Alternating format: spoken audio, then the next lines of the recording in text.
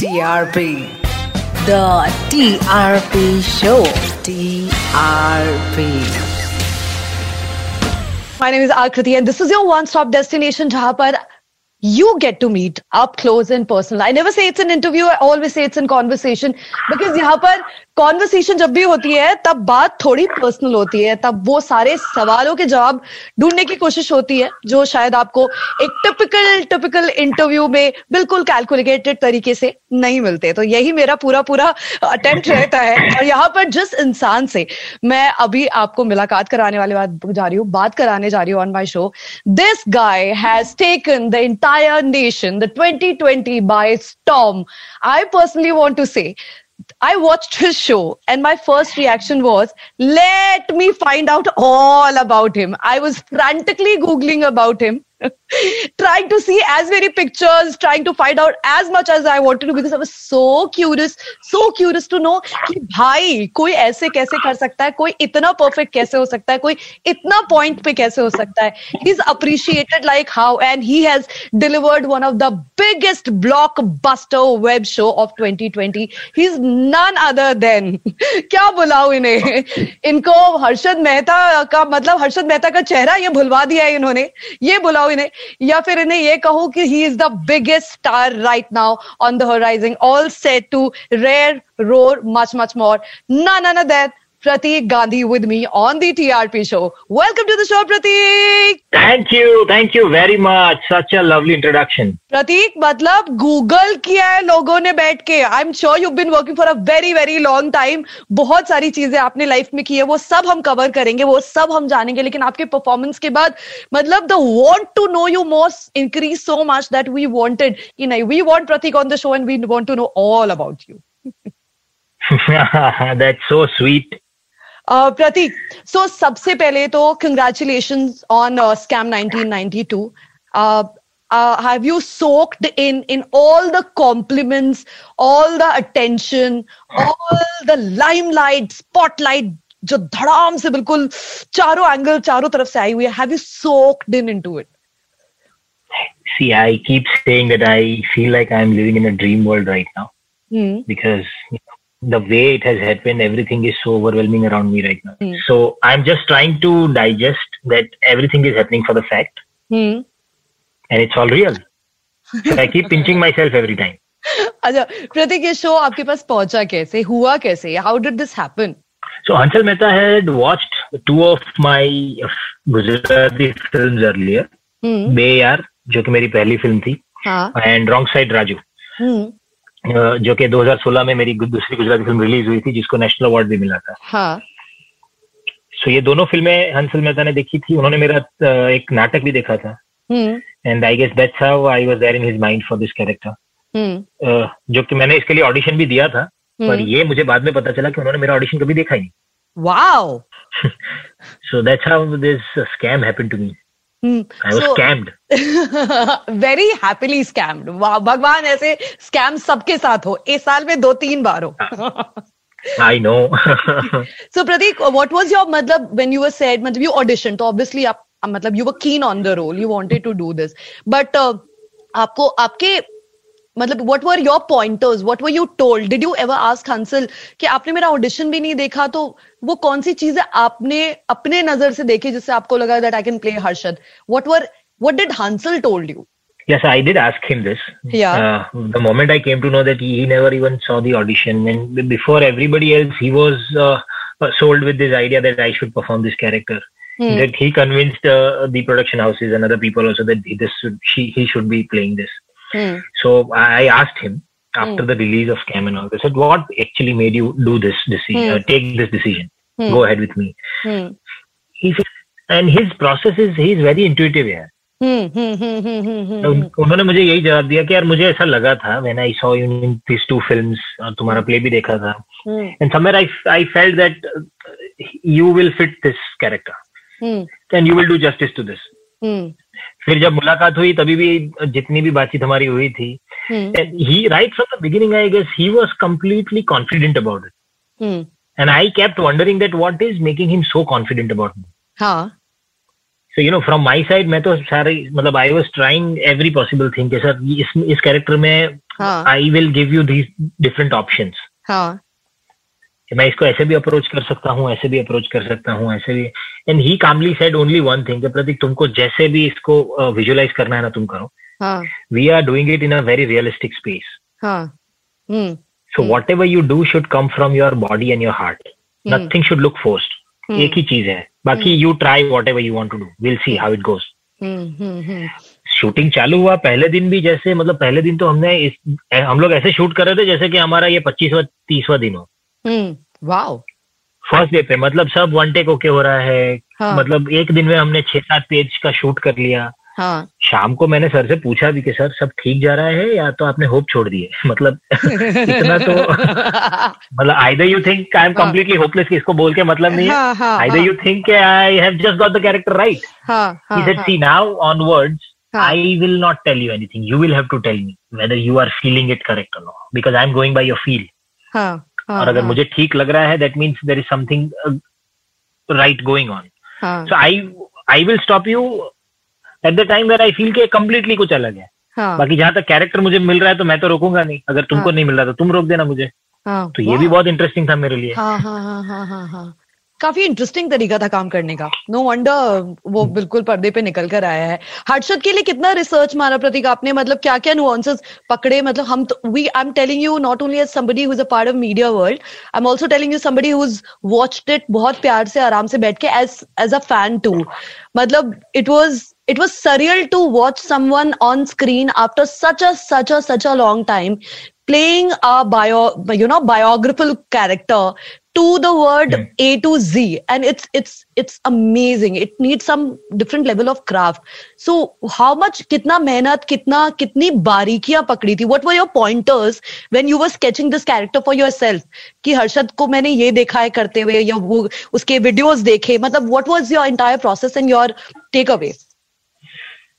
See, first and foremost, our script, which is 550 pages script, and it was a research document in itself. So ज्यादातर चीजें तो writers से ही मिल गई थी. Apart from that, I did watch 1 or 2 video interviews which are there on YouTube. एक तो हर्षद मेहता का बहुत ही फेमस इंटरव्यू जो है प्रीतिश नंदी जी के साथ है. वो एक मैंने इंटरव्यू देखा था 2-3 बार. Just to understand, his state of mind when he was talking in that interview, and it's a very interesting thing to observe. That even after going through everything, he was absolutely calm and collected, and then he was giving answers. He is very witty also. So those nuances that I was trying to grab about the character. Apart from that, I did read a lot of things about him. There are a lot of theories around him. बहुत सारे लोगों ने बहुत कुछ बोला है उनके लिए. ये सब जानने के बाद the interesting process for me, or the biggest challenge for me, was to forget everything. Okay, समझा. Become absolutely unbiased and create a character now. क्योंकि अगर मैं इसको दिमाग में हीरो या विलन बना लेता तो ये पूरी वन साइडेड स्टोरी हो जाती. He was not a villain, he was not a hero. मतलब he was a human being who had big dreams, and in the entire journey of achieving his dreams, he took certain road which were not right. और वो भी उसके दिमाग में तो वो 100% right था. तो यही सारे न्यूएंसेस पे हमने बात की. फिर वो जो वन साइडेड स्मर्क है जो लोगों को बहुत पसंद आया है, जो एक साइड पे जो उसकी हंसी है वो, फिर उसकी बॉडी में कांस्टेंट एक मूवमेंट है to show that restlessness, that he wants to achieve it something very fast. उसका बॉडी लैंग्वेज है, उसकी शोल्डर पोजीशन है, ये छोटे छोटे न्यूएंसेस पे मैं काम कर रहा था. और जैसे मैंने बताया, मैंने अंशु सर के बोला भी था कि सर इस टाइप का इसका एक स्माइल में रखता हूँ ये. सर तुम मुझे ये सब करके दिखाना, अगर मुझे लगा कि कुछ फोर्स हो रहा है तो मैं नहीं करने दूंगा, but if you make it a part of your body then it's okay. Yes, that's how it all came out. Very interesting. So in real life, Pratik, what's your life has been? Matlab, where are you? You're basically from Gujarat. Did you always wanted to be an actor? Who was Pratik? Who was Pratik when Pratik was in school, in college? कैसा बंदा था वो? क्या उसको हमेशा से star बनना था? स्टार का तो पता नहीं था मुझे, पर एक चीज हमेशा से थी कि मैं बहुत छोटा सा ना तब से थिएटर करता था. मतलब तकरीबन 3rd 4th स्टैंडर्ड में था तब से. तो थिएटर मेरी लाइफ में इतना जल्दी आ गया था कि acting creating characters, being on stage has almost become my second nature. और वो मेरे लिए बहुत सहज हो गया था, मतलब वैसे सोचना कि चलो आज ऐसा करना है तो स्टेज पे जाते हैं, ये परफॉर्म कर लेते हैं, इसको ऐसे बनाते हैं, किसी एक कहानी को इस तरह से प्रेजेंट करते हैं. फिर मतलब स्टेज पे जाना मुझे इतना मजा आता था. I actually feel at home when I am on stage, when I am performing. Be it dance shows, be it comparing, be it location competition or skit or play or whatever. तो मुझे ऐसा याद नहीं है कोई एक दिन या एक इंसिडेंट जब मैंने सोच लिया हो कि अब मैं एक्टर बनूंगा. ये हमेशा से मेरे साथ था. दूसरा, I am coming from a family of teachers and all music lovers. सब विशारद, उपांतर विशारद, शास्त्रीय संगीत वाले लोग हैं घर पे.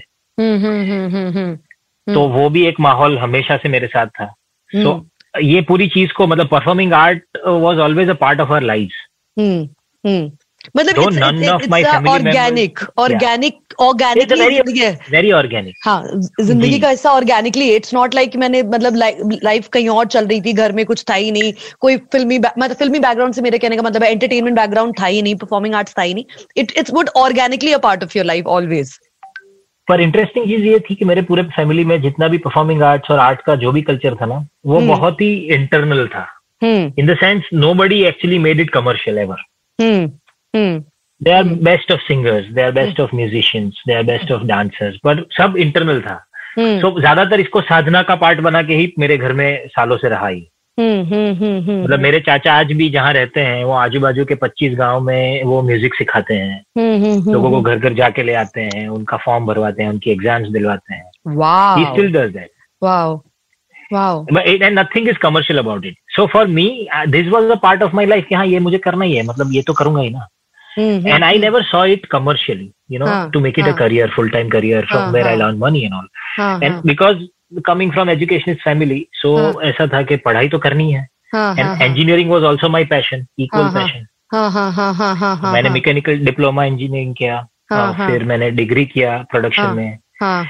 सो 2004 में इंजीनियरिंग की डिग्री और सूरत का मेरा जो होम टाउन है वहाँ का जो भी थिएटर का एक्सपीरियंस था वो लेके मैं बॉम्बे आया था. ये सोच के कि ये दोनों फील्ड में साथ में काम करना है तो बॉम्बे एक ही जगह ऐसी है जो ऐसा मौका देगी. And since then, I guess since 2004, I started working in both these fields together.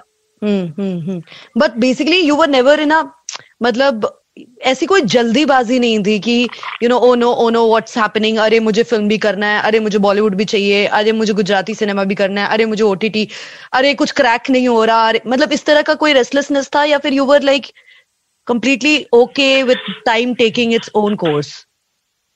नहीं, तो दोनों चीजें थी मेरे साथ. मैं एज अ पर्सन ना actually I keep saying that I have multiple passion disorder. Okay, I like that. मुझे बहुत सारी चीजें एक साथ पैशनेट कर देती हैं, मुझे बहुत सारी चीजें एक साथ करनी होती है, और मैंने लाइफ में अभी तक कभी भी एक चीज एक की नहीं है. मैं हमेशा 2-3 चीजें ही साथ में करता रहा.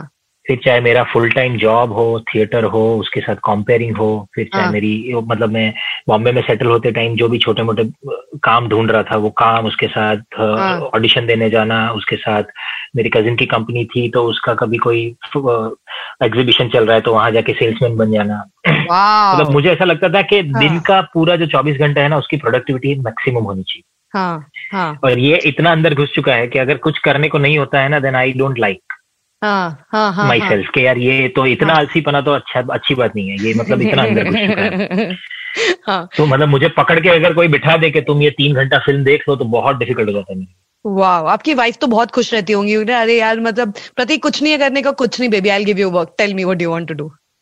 हाँ, तो ये देखो यार, लॉकडाउन के टाइम में झाड़ू पोछा बर्तन ये सब में मेरी मास्टरी आ गई है, मेरी स्पीड भी बदल गई है पूरी.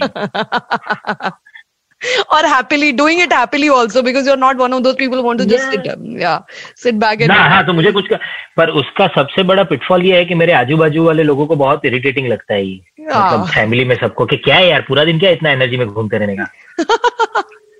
मतलब उनको लगता है कि चलो ना अभी बस तुम भाग रहे हो, तो हमको लगता है कि हम नहीं कर रहे हैं तो हमें भी भागना पड़ता है. हाँ, वो प्रेशर तो हो जाता है, वो तो मैं समझ सकती हूँ. वो प्रेशर होता है कि घर में. पर जब एंटरटेनमेंट इंडस्ट्री में कुछ वर्कआउट नहीं हो पा रहा था तो कहीं ना कहीं ऐसा लग रहा था कि यार क्या वर्कआउट नहीं हो रहा है, व्हाई इट्स नॉट हैपनिंग.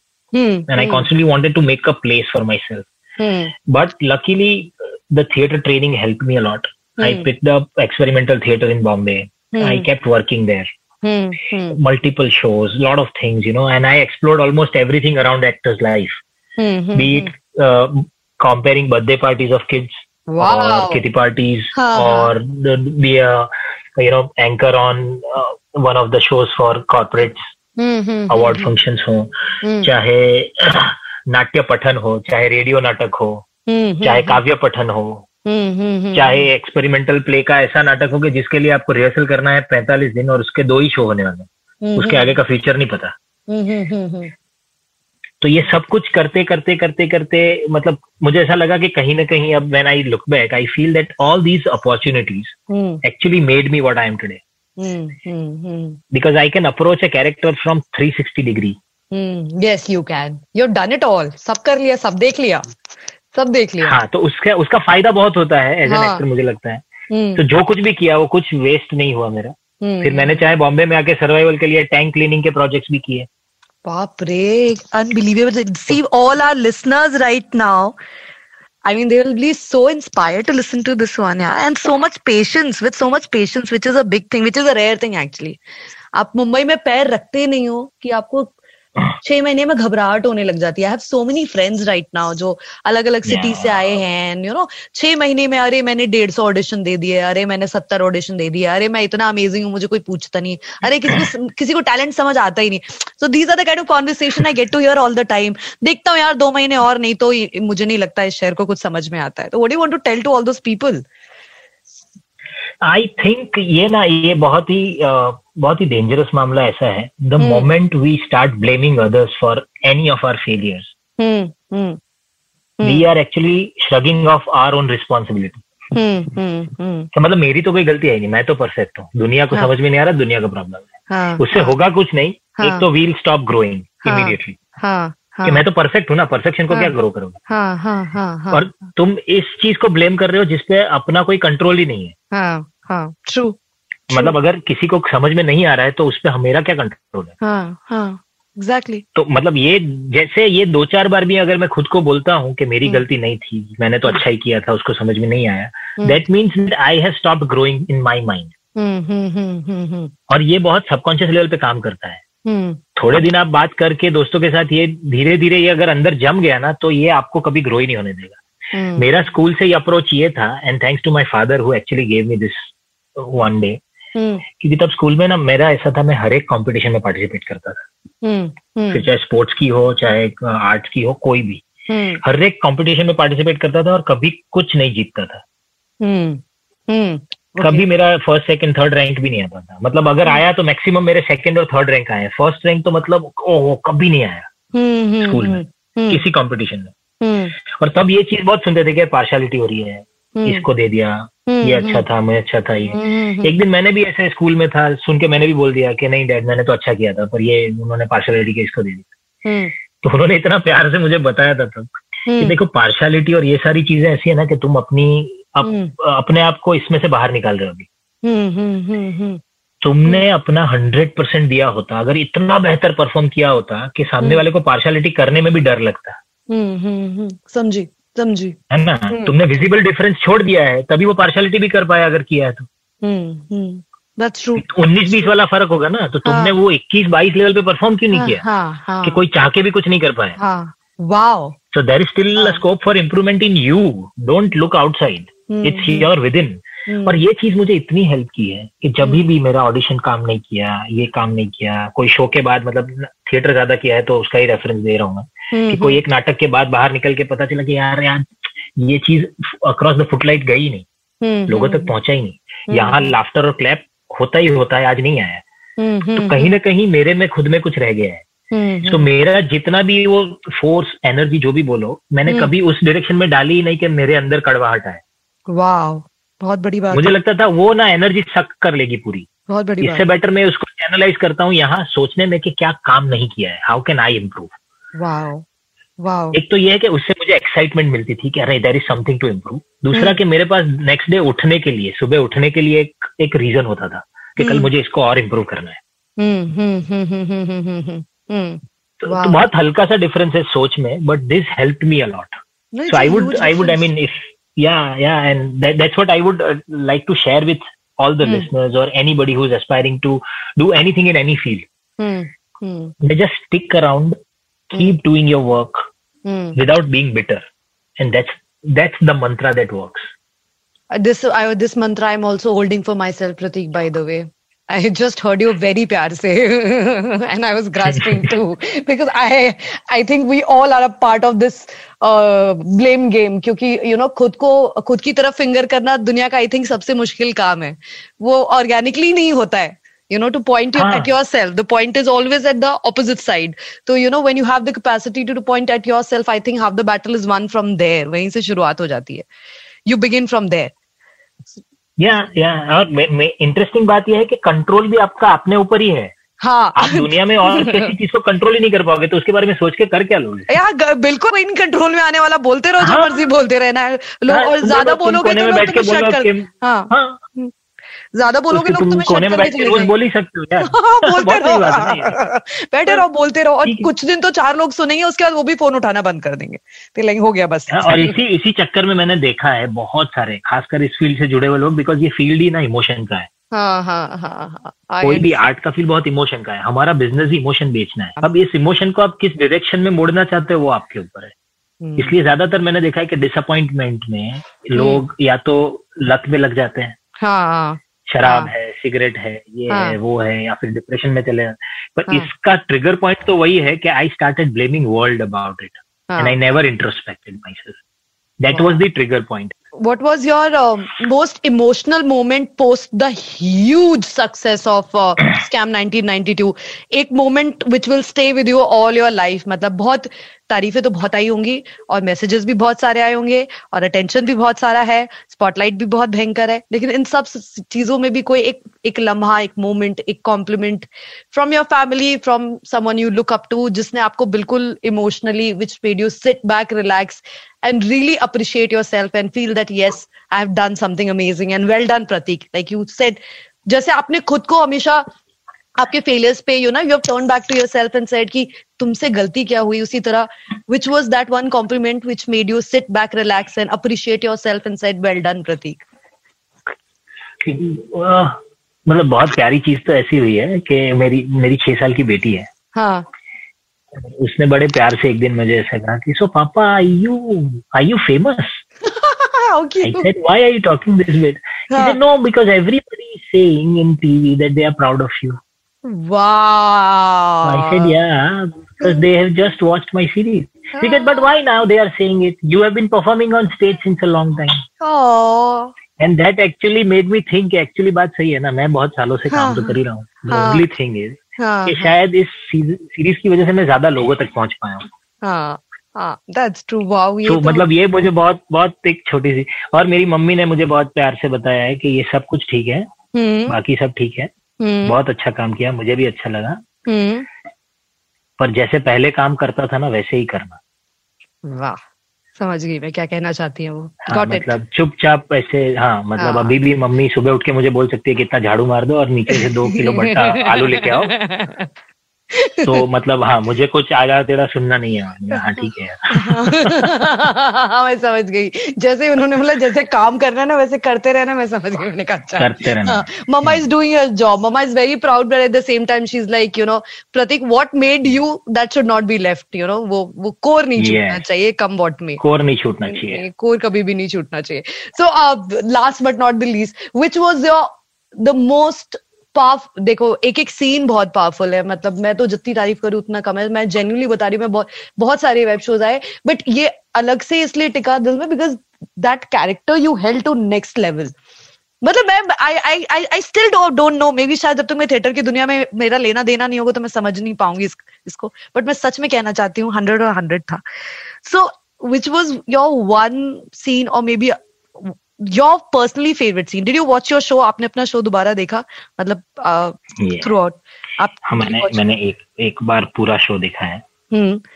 तो आपका खुद का पर्सनल सीन जिसमें आपने एज अ व्यूअर खुद के लिए बोला कि शाबाश क्या बात है? ये सीन मैं बताऊं तो 10वें एपिसोड में है. मतलब ऐसे तो ऐसे बहुत सारे छोटे छोटे सीन्स हैं. जिसमें एज एन एक्टर मतलब I keep trying new things कि छोटा छोटा करते हैं, कैप्चर हो गया तो ठीक है, पर हम मतलब you being in character know you want to do those things. तो सबसे इंटरेस्टिंग बात तो ये सीरीज में मेरे साथ ये हुई है कि मैंने जितना भी छोटा छोटा ट्राई किया है ना, बहुत अच्छे से कैप्चर हुआ है। और इसलिए शायद ये कैरेक्टर इतना बढ़ चढ़ के लोगों तक पहुंचा है। Having said that, my personal one of the favorite scenes is in the 10th episode, where Ashwin Bhai, Bhushan and Harshad, वो confrontation scene है। हाँ मेरा भी, हाई फाई, मेरा भी ये matched। I'll tell you why मेरा favorite क्यों है। You tell your why, आपका favorite क्यों है? तो उसमें था ना, बहुत इंटरेस्टिंग था कि for the first time ever Harshad raises his hand। Yes. और वो ऐसी गाली देता है। दूसरा कि ये मतलब वैसे देखो तो बहुत कॉम्प्लेक्स इमोशन है उस सीन में। कि हर्षद को ये डाइजेस्ट करना कि I got cheated by somebody very close to when he was absolutely a genius in his mind.